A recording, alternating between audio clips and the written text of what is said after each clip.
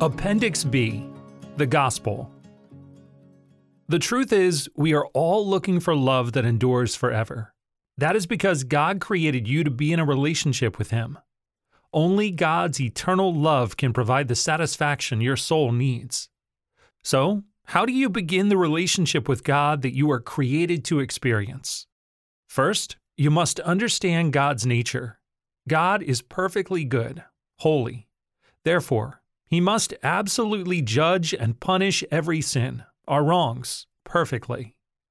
There is no amount of good works that will cancel, balance out, or remove our sin, because every sin is judged by a perfect standard. And we have all sinned. No one is perfect.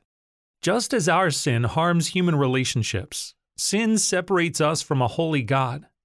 If we die separated from God because of sin, we will be separated from Him and His goodness forever. See Isaiah 6 verse 3, Romans 3 verse 23, Hebrews 9 verse 27, and Romans 6 verse 23. Thankfully, God loves you. He does not want anyone to die separated from Him. To bridge the separation caused by sin, God did something great. He pursued you. The Father sent His only Son to become a man in order to remove the debt of your sin. Jesus was born of a virgin, lived a sinless life, was crucified for the sins of the world, and then rose from the dead. Christ became human to die for you in your place. See 2 Peter 3 verse 9, Romans 5 verse 8, John 3 verse 16, 2 Corinthians 5 verse 21, and 1 John 2 verse 2. Jesus offers His perfect payment for sins to you as a gift. You can receive this gift by trusting in Christ alone for the forgiveness of your sins, confessing Him as Lord, and believing in your heart that He rose from the dead. When you trust in Jesus, you will be saved from the penalty of your sins and begin the relationship with God that He intends. See Ephesians 2 verses 8 to 9, John 1 verses 12 to 13, Romans 10 verses 9 to 10, and Romans 8 verses 1 to 4. Here is how, when you trust in Christ, God gives you a new spirit, the Holy Spirit, to live in you and transform you from the inside out. The Spirit changes your desires to align with God's desires. He gives strength to resist temptation and peace through hardship. He gives joy. He begins healing you from bitterness and pain.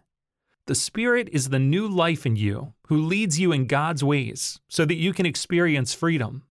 See John 14 verses 16 to 17, 2 Corinthians 3 verses 17 to 18, John 16 verse 7, Galatians 5 verse 22, and Galatians 5 verse 16. This new life in a relationship with God is available to you today. If you believe the good news of Jesus Christ, you can pray this prayer and receive Christ now.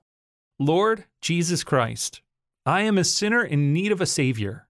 I believe that you died for my sins and that you rose from the dead.